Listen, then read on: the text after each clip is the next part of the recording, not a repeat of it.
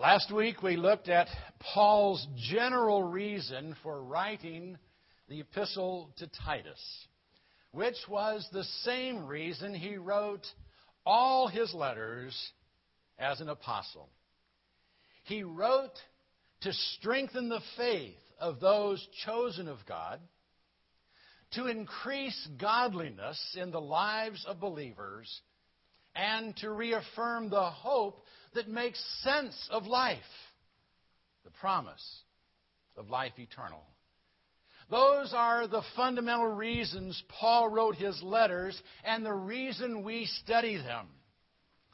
In fact, we study all of God's Word to have our faith strengthened, to increase in godliness, and to maintain hope. That covers the general reason for the letter. But what was the immediate occasion for writing? What prompted Paul to write this particular letter to Titus? As we read on, we discover the reason was tied to Paul's leaving Titus in Crete. We learn of this in Titus chapter 1, verse 5. For this reason I left you in Crete, that you might set in order what remains and appoint elders in every city as I directed you. Now, as we noted last week, there's no record of Paul leaving Titus in Crete in the book of Acts. We therefore conclude this must have happened after the events recorded in Acts. Apparently, Paul and Titus made a trip to Crete sometime after Paul's release from his first Roman imprisonment. And while on the island, they either established a number of churches or found churches already established there. Now, we do know that there were some Cretans in the crowd in Jerusalem on the day of Pentecost who heard the mighty deeds of God miraculously proclaimed. So it's not at all unlikely that they had established the churches after returning home. But whether Paul had established them or the Cretans had done so, there was apparently some additional work that needed to be done before they could function effectively as bodies of Christ. And the most pressing need was for qualified local leadership. Thus Titus stayed behind after Paul's departure to appoint elders in each of the churches. Now, why Paul didn't do so himself, we can only speculate. We know from Acts that it was customary for elders to be appointed in churches that Paul established before leaving town. Perhaps his trip to Crete was cut short, and that's why he left Titus behind to finish setting things in order. Or he may have simply noticed that the churches of Crete were in desperate need of well-taught leadership and knew it would take time to get the job done. Whatever the case, Titus was left there to appoint elders in every city. Now, it may surprise you to discover Titus was instructed to appoint elders, not to hold elections. Now, if you've been a part of Chatham Christian Church for a long time, it might not surprise you as much as it would if you were a member of a more traditional Christian church. We did away with official memberships and elections back in the early 80s.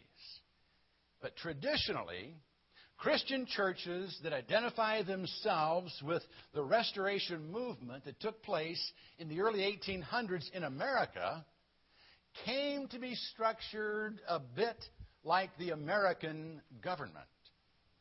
Local congregations were governed by a board made up of duly elected elders and deacons, similar to a legislature consisting of senators and congressmen. The preacher filled the role of president, a spokesman, and administrator who carried out the decisions of the board, and the women's group functioned as the Supreme Court.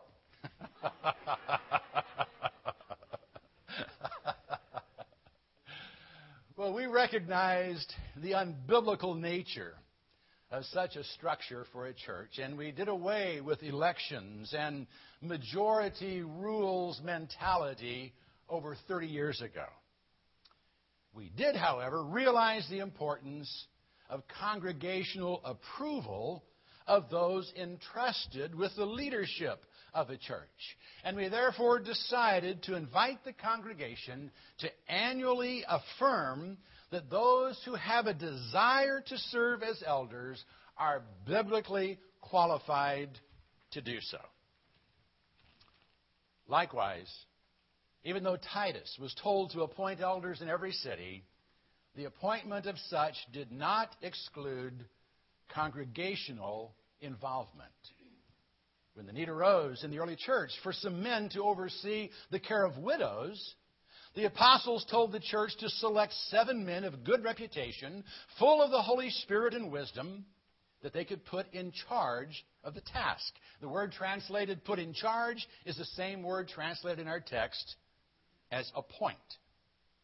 Obviously, then, Titus did not arbitrarily appoint men to serve as elders in the churches of Crete. He no doubt sought congregational help in identifying men of good reputation and wisdom, men who gave evidence of the Holy Spirit in their lives. In fact, if we dig a little deeper, we discover it really was not Titus or even the congregation who appointed the elders. It was the Holy Spirit. In Acts 20:28, Paul told the Ephesian elders to be on guard for themselves and for all the flock, among which the Holy Spirit had made them overseers. The appointment, the affirmation, the setting apart of a man as an elder is therefore merely the formal recognition of what the Holy Spirit has already done. Our job is to simply discern who the Holy Spirit has equipped and chosen as an elder. And we do that by noting who is already functioning as a shepherd of the flock and who is biblically qualified to represent Christ as an elder of His church. We then publicly recognize them as such. And as we'll soon see, the basic qualification for an elder is that he be blameless, that he be above reproach. Now, to be blameless is not to be perfect. If that were the case, there would be no elders.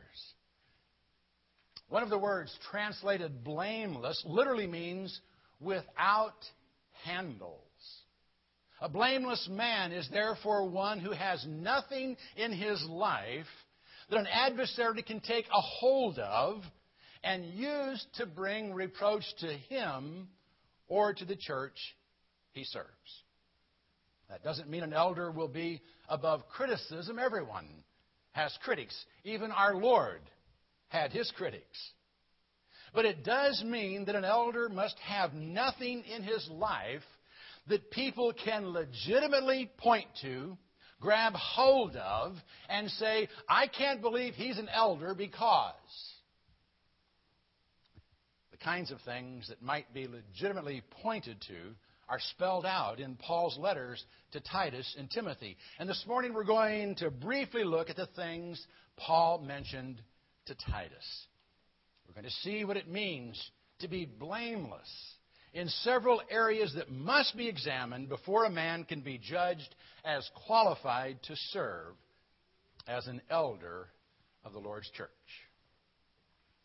And the first thing we note is that an elder must be a man because he is to be blameless as a husband and father.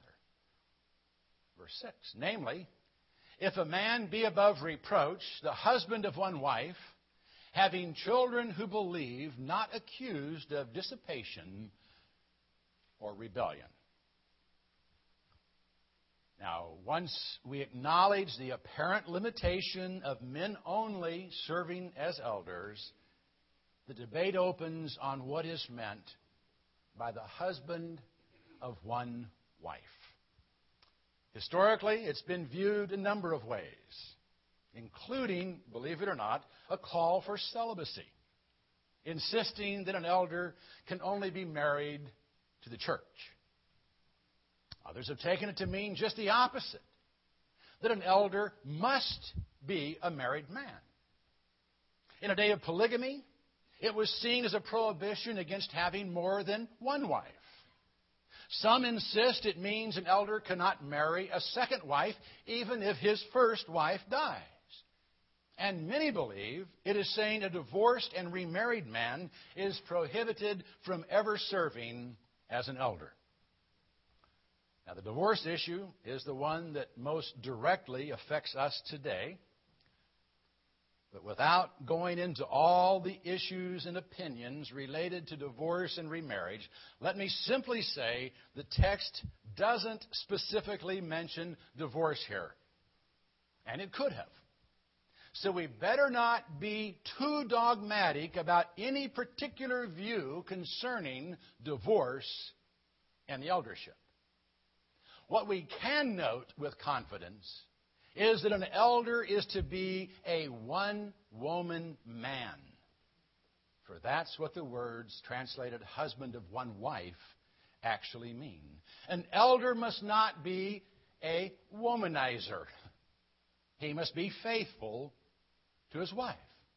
It speaks of his commitment to marriage and to sexual purity.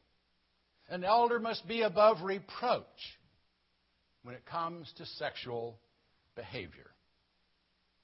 Now, that's not to suggest that sexual sin disqualifies a man from ever serving as an elder. Sexual sins can be forgiven, as can any other. But no man is qualified to serve as an elder if faithfulness to his wife and to sexual purity can be called into question. Next, Paul speaks of an elder being blameless in the area of fatherhood. He is to have children who believe, not accused of dissipation, prodigality, wastefulness, riotous living, or rebellion. Now, I don't believe this is saying an elder must have children any more than it was previously saying he must be married. Paul didn't say an elder must be the husband of a wife, but the husband of one wife. The emphasis was on one, on his faithfulness. If he is married, he must be faithful to his one and only wife. And if he has children, he must be blameless with regard to their belief and behavior. That brings us to another question. Can anyone really control the belief and behavior of someone else? I think we all realize the answer to that question is no. But as a father, an elder must demonstrate the ability to control his children. In fact, Paul told Timothy an elder must manage his own household, keeping his children under control with all dignity. There does come a time, however, when children are no longer under a father's control, when they leave home. So if adult children turn away from the Lord or become disobedient to the Lord, I don't believe this automatically disqualifies a man from serving as an elder. God's original children, in fact, all of his children fell into sin. But God remained blameless as a father. The point here is that an elder must be above reproach when it comes to teaching and controlling his children. No one should be able to point a finger at him and say he did not meet his responsibilities as a father. For as Paul also told Timothy, if a man does not know how to manage his own household, how will he take care of the church of God? Family life is great training ground for eldership. And if possible, every church should have some blameless family men as elders. Again, that's not to suggest that if someone chooses not to marry or to have children, that he is disqualified from serving as an elder. If that were true, Paul would be unqualified, as would the Lord himself. But if a man is married, and if a man has children, he must be blameless as a husband and father. But that's just one area. He must also be blameless as a steward. Verse 7.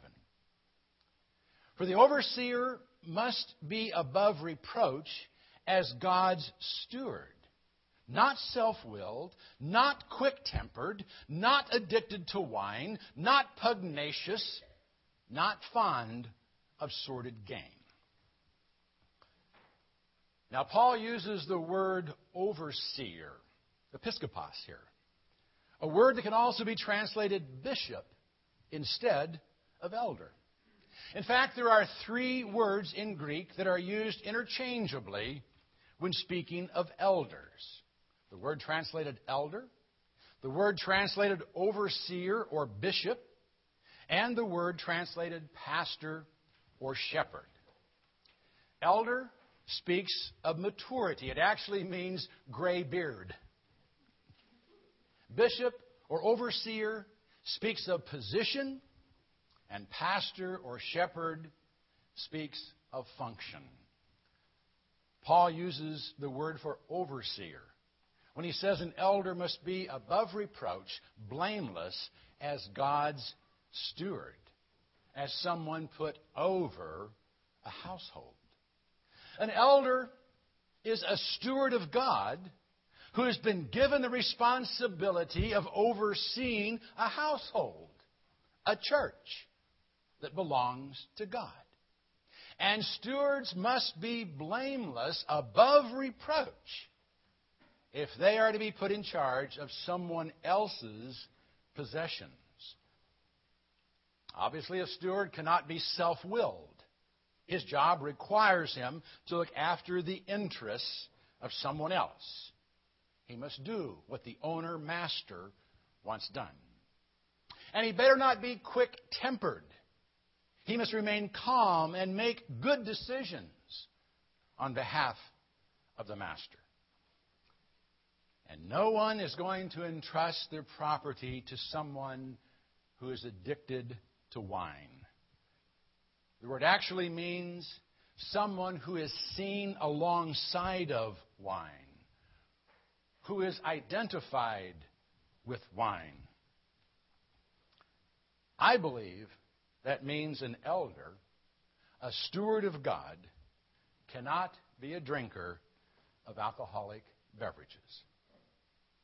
The priests of the Old Testament were not allowed to drink wine or strong drink when coming into the tent of meeting, and no one wants an elder making decisions under the influence of alcohol.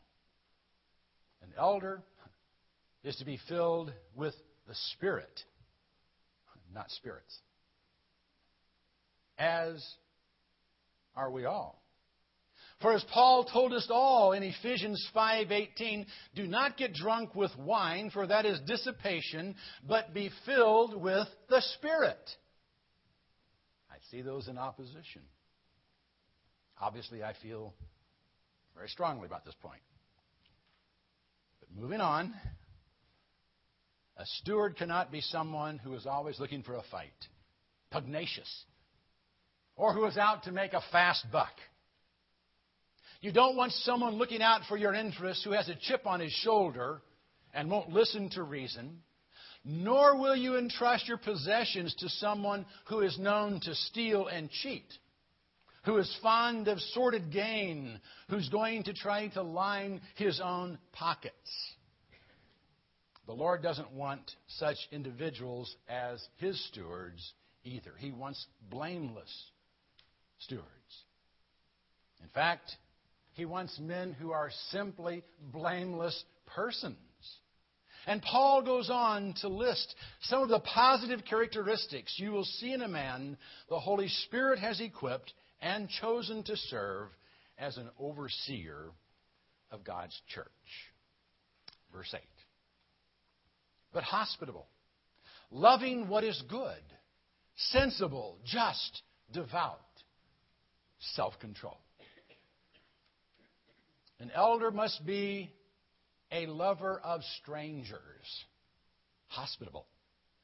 He must take people in and reach out in the name of Christ.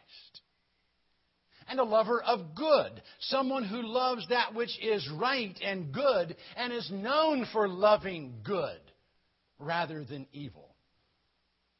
Must also be a person who is sensible, who uses his head, who is just, fair-minded, and devout, which speaks of personal piety.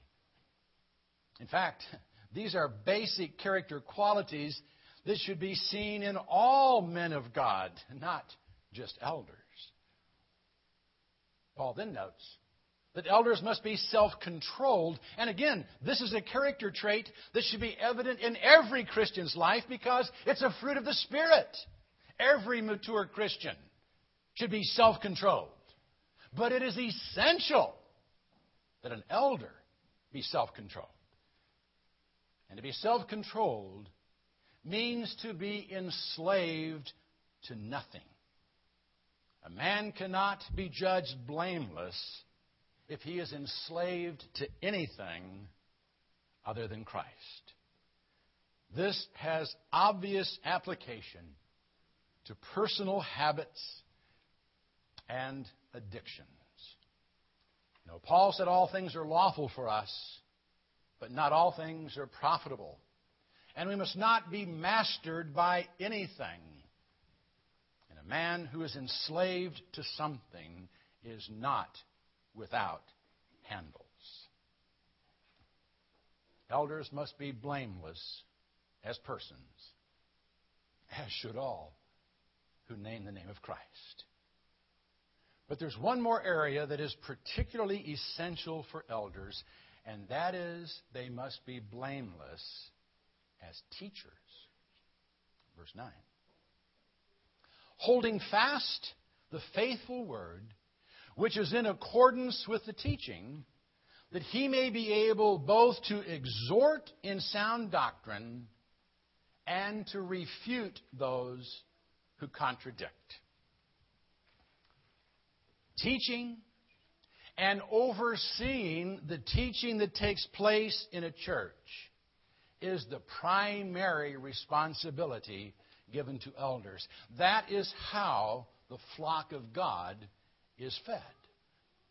And Paul told Timothy that an elder must be apt to teach, able to teach. Just being a good and righteous man is not enough. An elder must be able to teach. He must be gifted by the Spirit to teach. And he must obviously know and understand the Scriptures he's called upon to teach. Paul says he must be able to both exhort in sound doctrine and refute those who contradict it. Now, I don't believe that means he must be a biblical scholar. But he must be well versed in the Bible and able to carefully research it to discover what God has to say about matters that come before him. He must be doctrinally sound and able to defend his beliefs. And being without handles may very well indicate that he must not hold to unorthodox beliefs or controversial views that could label him as an extremist. In short, an elder is blameless as a teacher if he knows the Word of God intimately, and one who is able to appropriately apply the Scriptures to decisions he's called upon to make. I think we can summarize all of this by simply saying elders must be men of faith and ability who have irreproachable character and unquestionable integrity. I thank God that we have such men as elders of Chatham Christian Church. And it should always be our prayer that more men rise up as men of God. Let's stand and sing that.